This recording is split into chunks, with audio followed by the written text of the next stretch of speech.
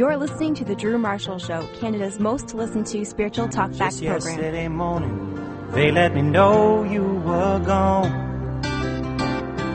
Suzanne, the plans they made put an end to you. I walked out this morning and I wrote down this song. I just can't remember who to send it to. I've seen fire and I've seen rain. Well, up next on our show today, folks, is Anne Graham Lotz. She's got a book out called Expecting to See Jesus, a wake-up call for God's people, which is an expanded edition of I Saw the Lord. Look, 9/11 was a wake-up call for many, many people. Of course, co-hosting today's show is Eric Metaxas from New York City. And, of course, author of the Bonhoeffer book that many people are talking about these days, Socrates in the City as well. And, you know, when you think about this song, first of all, you and I are both James Taylor fans, Fire and Rain, and there's something about flying machines and pieces on the ground. I mean, you know, you just go, I mean, what a song to be. He's a Nostradamus for our day. Pretty trippy in many ways. Wow, that was heavy and deep. But, Anne, I think she's hit the nail on the head here, because I think, you know, we get complacent too easily. 9/11 comes, we think the world, you know, our world has changed forever, and 2 months later, we slip back into very similar kind of psyches and moods. 9/11 was a wake-up call, according to Anne Lotz, but did we sleep through the alarm? Anne believes that the attack on September 11th was America's wake-up call, and 10 years later, Anne still calls for God's people to wake up. Of course, Anne, daughter of Dr. Billy and Ruth Graham, fervently believes the signs of Jesus' return are being fulfilled. And apparently, he will return during this generation, according to Anne Graham Lotz. I think this might be her third time on our show, and we love Anne Graham Lotz up here in Canada. Anne, thank you for joining us again.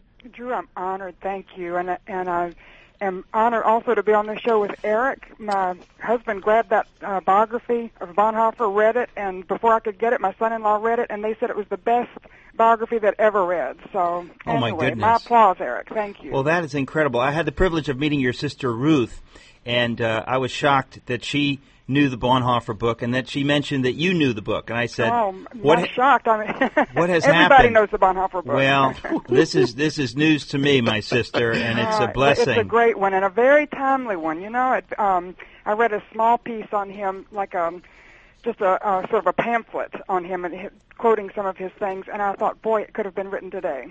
Well, that's the thing. When I wrote the book, I had no idea that it would speak to us today. But that was the funny thing. As I was writing it, I kept thinking over and over, the parallels are stunning. So people keep saying this. You're not the only one, obviously, but I thank the Lord that He's using this book, and it's a privilege to hear your voice. We love your voice, even if you didn't say great things. We just like your voice anyway. Thank you. Excuse me. Do you mind if we talk about Anne Graham Lotz's book? Do you mind if we go to Hasn't she sold enough books? Let's get back to Socrates in the City. I was interested that you said that I was saying Jesus is coming back in my generation, and you know what I'm trying to do is match up what Jesus said with what I'm seeing going on in the world, and they match up. And that's what is so mind-blowing. And that's why I think Christians are asleep.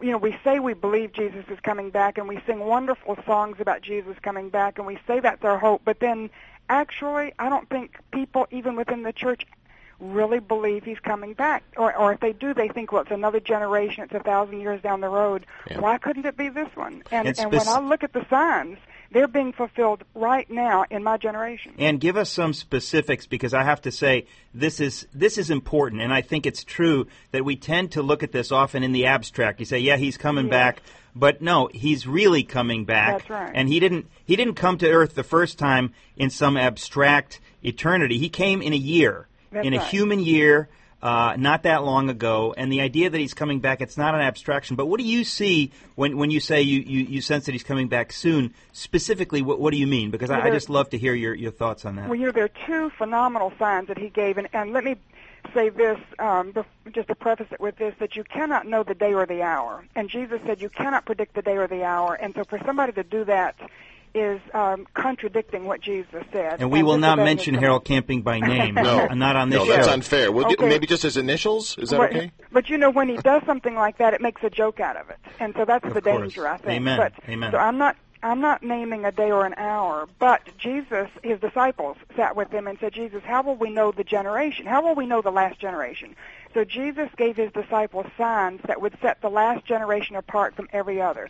There are two that are remarkable. One is that the gospel will be preached to the whole world. And in my generation, for the first time in human history, the gospel is being preached to the whole world.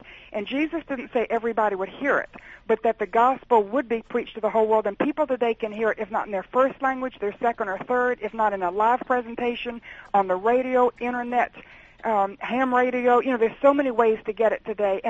And the gospel is being preached all over the world. The second sign is the reestablishment of the nation of Israel. And in 70 A.D., the Romans destroyed her, and she ceased to exist. And then in May 1948, she came back and was reestablished, reborn, as a nation in the family of nations, recognized as such by the U.S. and by the UN. And Jesus said the generation that sees that take place, coupled with the gospel being preached to the whole world, would be the last generation. And then he gave other signs, and he said those were like birth pains. And you guys wouldn't understand, but when I had my children, my birth pains started at 5 minutes, then 4 minutes, then 3 minutes. So they increased in frequency, and when they did, they increased in intensity. So when they first started out, I thought, I can handle this. And then by the last one, I was hollering because it hurt. I thought, I can't stand one more of these. And then the baby came.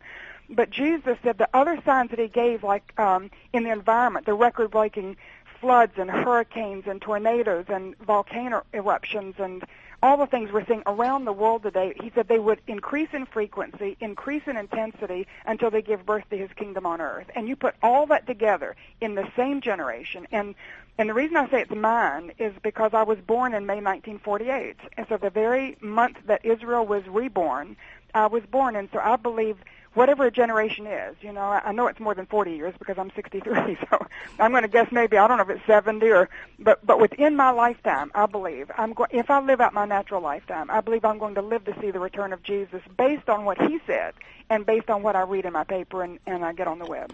Okay, and I can think back to my early days in the Jesus scene when I was listening to Keith Green and Larry Norman, and they were all saying the same thing. And their lives have both passed. Both of those gentlemen have passed away. I would say that if they were still alive, would it be their generation? Okay, fine. But my point is this: people have been saying that Christ will return in their generation for generations. That's right. So to me, it's just a really risky and sometimes. Well, and other people, see, I have a great respect for you. So when you say it, I listen. But for the most amount of people, or for the vast majority of people who say this kind of stuff, and I just cringe. Yes. I do too, to a certain extent. In fact, I've been told that I'm going to lose my credibility on this. But I've wondered if God has given me credibility for just this moment, so that people like you would listen. Because I'll tell you something, Drew, human history had a beginning at creation. It had a midpoint, which is the first coming of Jesus. And the Bible clearly teaches it will have an end, to human history as we know it. It will have an end when Jesus comes back. And so God has a plan and purpose for planet Earth and for the people who live here. And so when we look at what he says, the other generations that you mentioned, they couldn't have said the signs were fulfilled as we see in our generation. But I will tell you this, that if I'm wrong, and I readily admit I could be wrong, I know I could be wrong. But I'm still expecting to see Jesus, because when I step into eternity, I'm going to meet him face to face, and I'll do that either at his return or at my death. But how should it affect us, though, Ann? In other words, this is a bit of a crass way to ask this question, but does it really matter? Because what I see is when people kind of fixate on the possibility that Christ could return within their lifetime, when they fixate on that, there's a hyper-focus, and then they turn into weirdos. He's not mentioning us by name, Ann, so don't feel bad. But he's looking at me funny. Well, I guess each one would have to answer that question for themselves. I can tell you, for me, I believe that I don't have another lifetime to do what God has called me to do. And what I try to do is get people into God's Word that they can know God in a personal relationship, because God is not calling you and me to a religion or to a church or denomination or an organization or institution. He's calling us to himself. He wants us to know him in a personal relationship, which the Bible says we can do when we come to the cross of Jesus Christ. We confess that we're sinners, and we tell God we're sorry, and we claim Jesus as our Savior, and tell him we're willing to turn away from our sin, invite him to come into our lives as our Lord, so that we surrender control of our lives to him. We are, then we become a child of God. We establish a personal relationship with God. Then we want to grow in that relationship. So I've been married for 45 years. We just had our 45th wedding anniversary last week. And so I'll tell you, it's, when I first married my husband, I thought I knew him and loved him, but 45 years later, I can tell you, it's very different now, and it's richer and it's better. In some ways it's harder, but now we really know each other. And our relationship with God is similar. You come to the cross and you marry him, so to speak. You say your vows of commitment. But then you get on with your Christian life, and the Christian life is not just a ticket so you can go to heaven. Your Christian life is so that you can get to know God and love God and serve God and bear fruit for him and make an impact on this generation for God, so that when we get to heaven, we have something to show for our lives down here. Because I believe this life is just, it's like the narthex to a grand cathedral. This life is not all there is. It's just preparation. It's like boot camp for what comes next. And so people who get fixated on the return of Christ and think it's some escape, and it will be, at a certain time God will deliver us, but the purpose is not to escape and be delivered. The purpose is to do what we can down here for him now, according to his will and obedience to his word, doing it his way, so that when that moment comes, we have an abundant entrance into heaven. We have something to show for our lives here. Look, if I can just tell you, if you love the Lord with all your heart, mind, soul, and strength, and you have a faint idea of what he's done for you, and that he gave his life on the cross to take away my sins so that I could come into a right relationship with him, that I could go to heaven when I die, I want to tell you something. When I see him face to face, and I see the scars on his brow where the thorns were, and the scars on his hands and feet where the nails were, and fully comprehend what it cost him to open heaven's door for me, I promise you I'm going to want to give him something. And there's nothing that I have that would be worthy of what he's done, but maybe a life lived for him down here, flat out, with abandonment, just all out, surrendered to him, committed to him, trying to bring other people to him. It would be something to show for what I've done down here. So that's what motivates me. All right. And Graham Lotz on the phone with us. The book is called Expecting to See Jesus, a wake-up call for God's people, forwarded by Mr. End Times, Joel Rosenberg. Are you and Joel doing some kind of simulcast thing or something on television? What's going on with you? We are. We're doing that tomorrow night, actually, the 10th anniversary of 9/11, and we started planning this 18 months ago, and it will be a live event that's going to go into over 400 churches in the U.S., Canada, Puerto Rico, and then it will go by satellite, on satellite TV, God TV around the world. It will be carried live on radio stations, over 500 radio stations in the U.S., and then you can get it on the web if you go to my website, which is AnnGrahamLotz.com. Tomorrow night, 7 o'clock Eastern Time, it'll just stream live, and it's free. All of this is free. We're not trying to, there's no hidden agenda here. We're honestly trying to wake people up. Good, because the majority of times when someone says that the world is coming to an end, there's usually a donate here button to click on. So. That's right. Well, I honestly believe Jesus is soon to come. At least he will come for me in my death, and that's fairly soon because I'm 63. But I believe he also is going to come at his return to the whole world, which, could I add, is our hope. That when we see the world melting down, unraveling, all this, I'm not sure, I haven't followed what's going on in Canada, but we are-inundated with floods, fires, tornadoes, hurricanes. We even had an earthquake in my state, which one of the first we've ever had. And so we can look up and know that soon Jesus is going to come back, and he's going to bring righteousness and healing and comfort and peace, and we have the hope of knowing that God is working out his plan and purpose. I've been sitting around whinging to myself for the last year, complaining about the fact that I don't think, and you'd think I'd remember it if it happened, but I don't think I've had an encounter, a genuine, bona fide, tangible encounter with God after 30 years of following Christ. And with my luck, my first encounter is going to be his return. And he's going to walk straight up to me and go, seriously, dude, you want an encounter? Really? Here we go.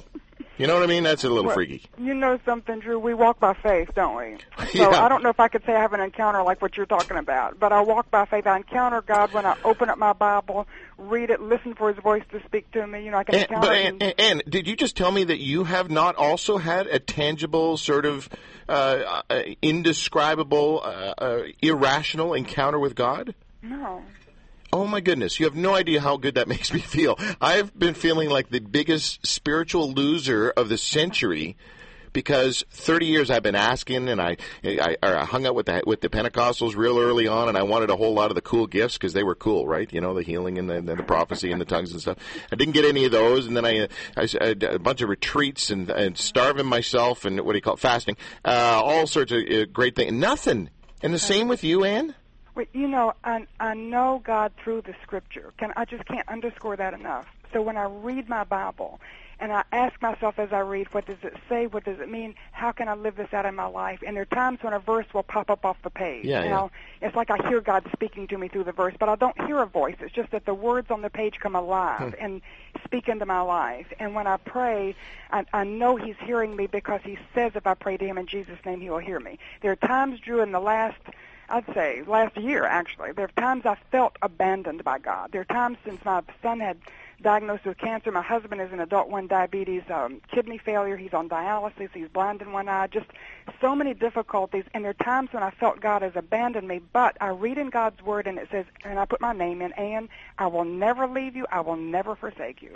And I know God is with me whether I feel it or not. I don't live my life by my feelings. I live my life by faith in the Word of God. Well, that's exactly right, Ann. And I have to say, Drew and I were talking about this last night. I've had a number of experiences where the Lord has spoken to me, not in an audible voice, but where I know miraculously He broke through in a mystical way.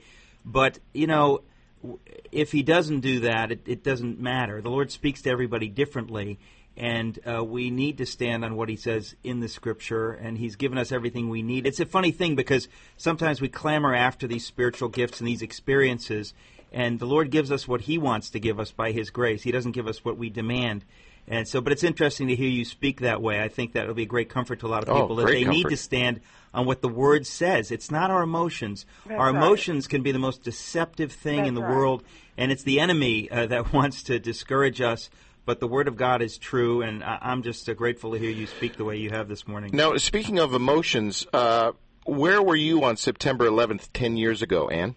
I was at home, and I was I can't remember what I was doing, but my daughter called me and said, Mom, turn on the TV because a plane has flown into one of the towers in New York, and I thought I was going to see a little Piper Cub dangling from a window, Yeah.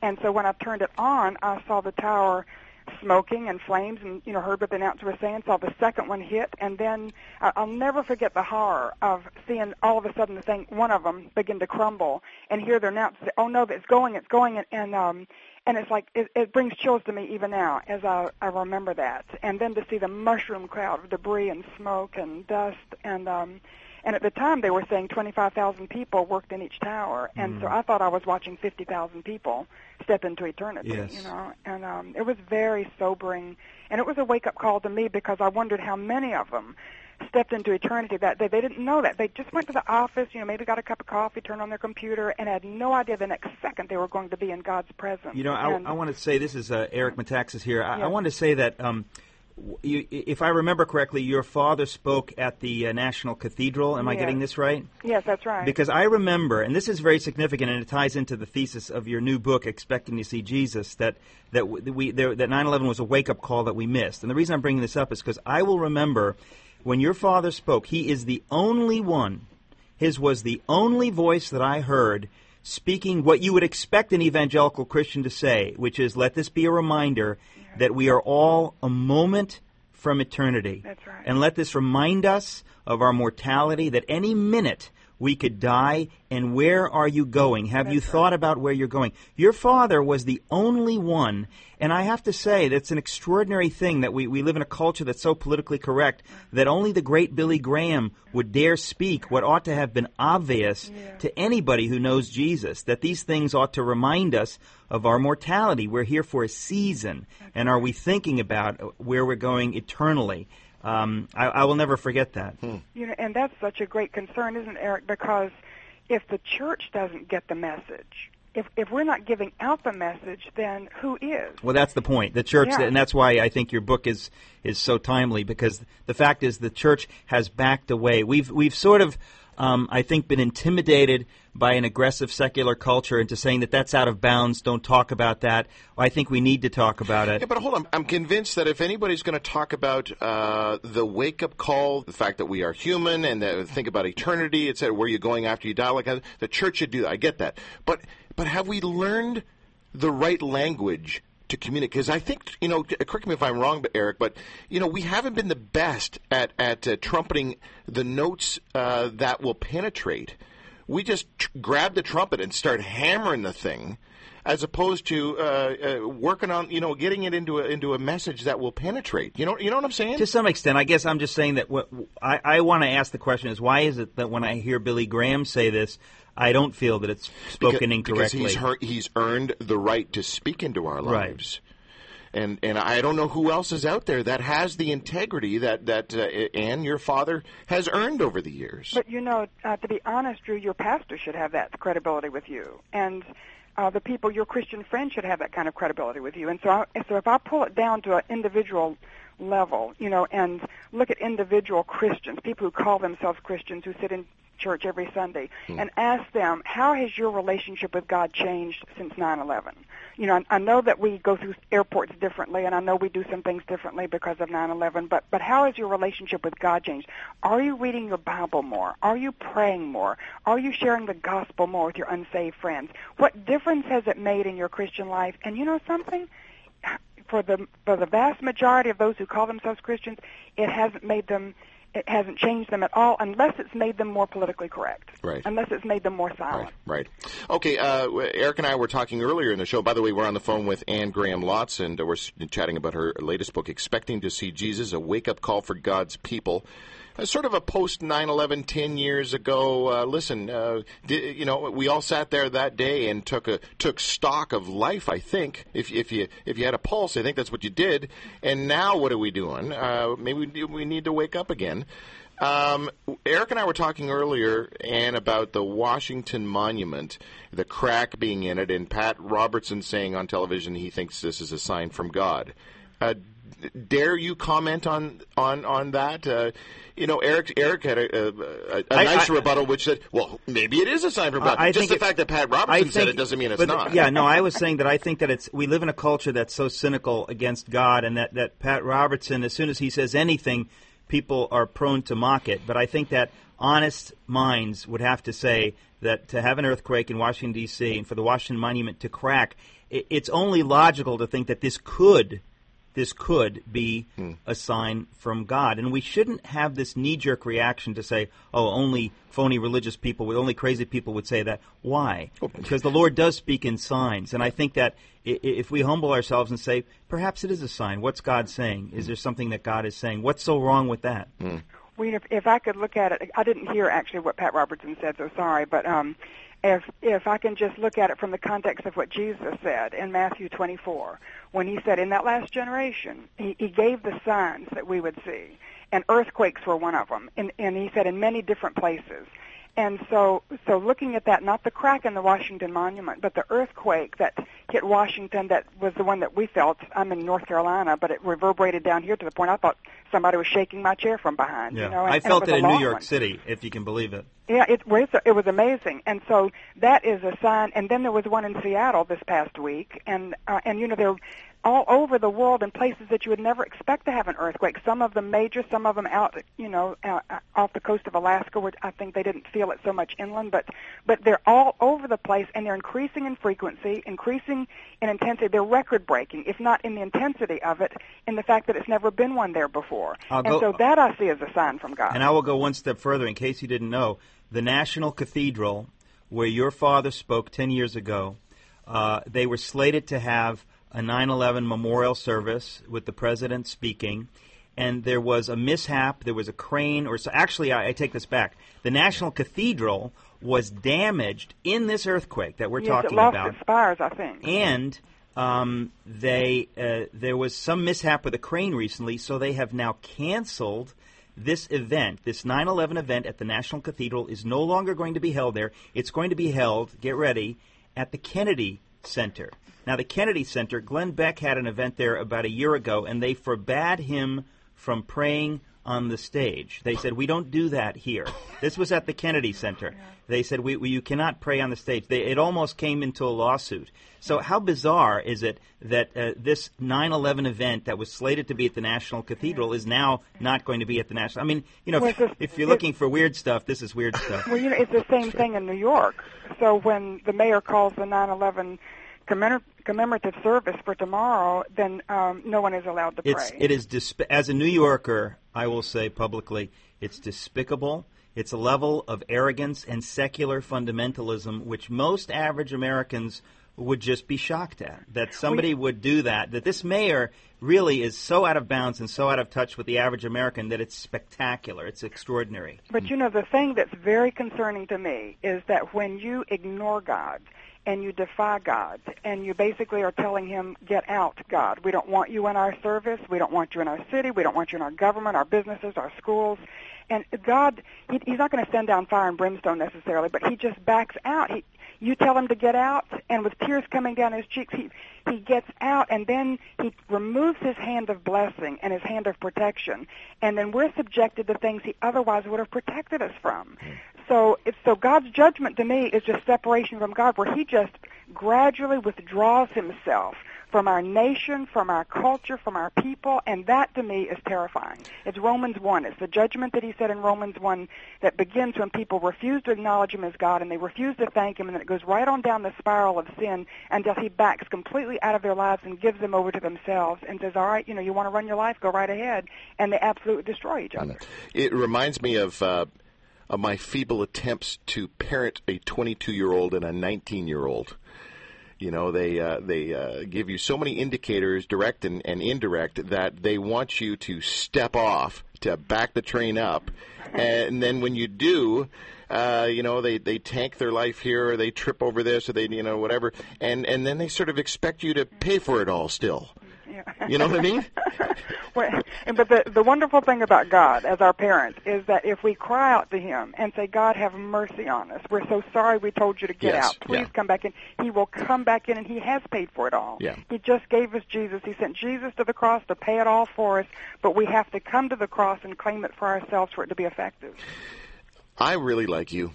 I'm just saying. He was looking at me. And no, I did not say that to you. He was looking at me. Well, and when are you coming to New York City? I live in New York City, and I would just love to have you speak Eric, at an event. actually, I'll be there this week coming up. I'm coming up to do several things for this book, so I'll be there. I think it's on Friday. I think you two should do lunch.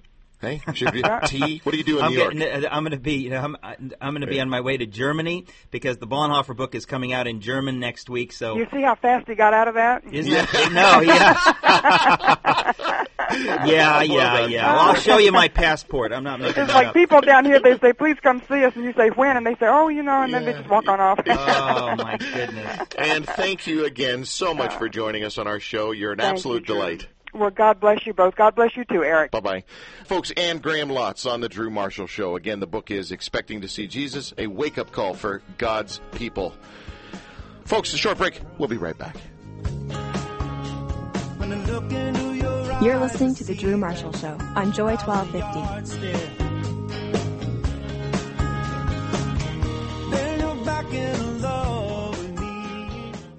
Hey folks, I want to tell you about the Drew Marshall Show 1250 special. You ready for this? For $12.50, that's right, only $12.50, we'll mention your organization's name, website, and a brief description. Did you catch that? During each show, we'll read out your organization's name, website, and a brief description for only $12.50. Now, obviously, there's no point in doing that only once during a 4-hour show, so we'll read your advertisement 4 times per show for an entire month, and each time we do it, it'll only cost you $12.50. It's kind of like putting an advertisement up on every church bulletin in the GTA, except you don't have to get permission from that grumpy old lady at the front desk. Now look, because there are limited spots available for our 1250 special, why don't you call us right now, toll free on 877-JOY-1250. Now sure, we're right in the middle of things here in the show, but if you call us right now, toll free on 877-JOY-1250, we'll take your name and number and call you back on Monday to sign up for the Drew Marshall Show 1250 special. This is nuts. Are you sure we want to do this? How am I supposed to make any money?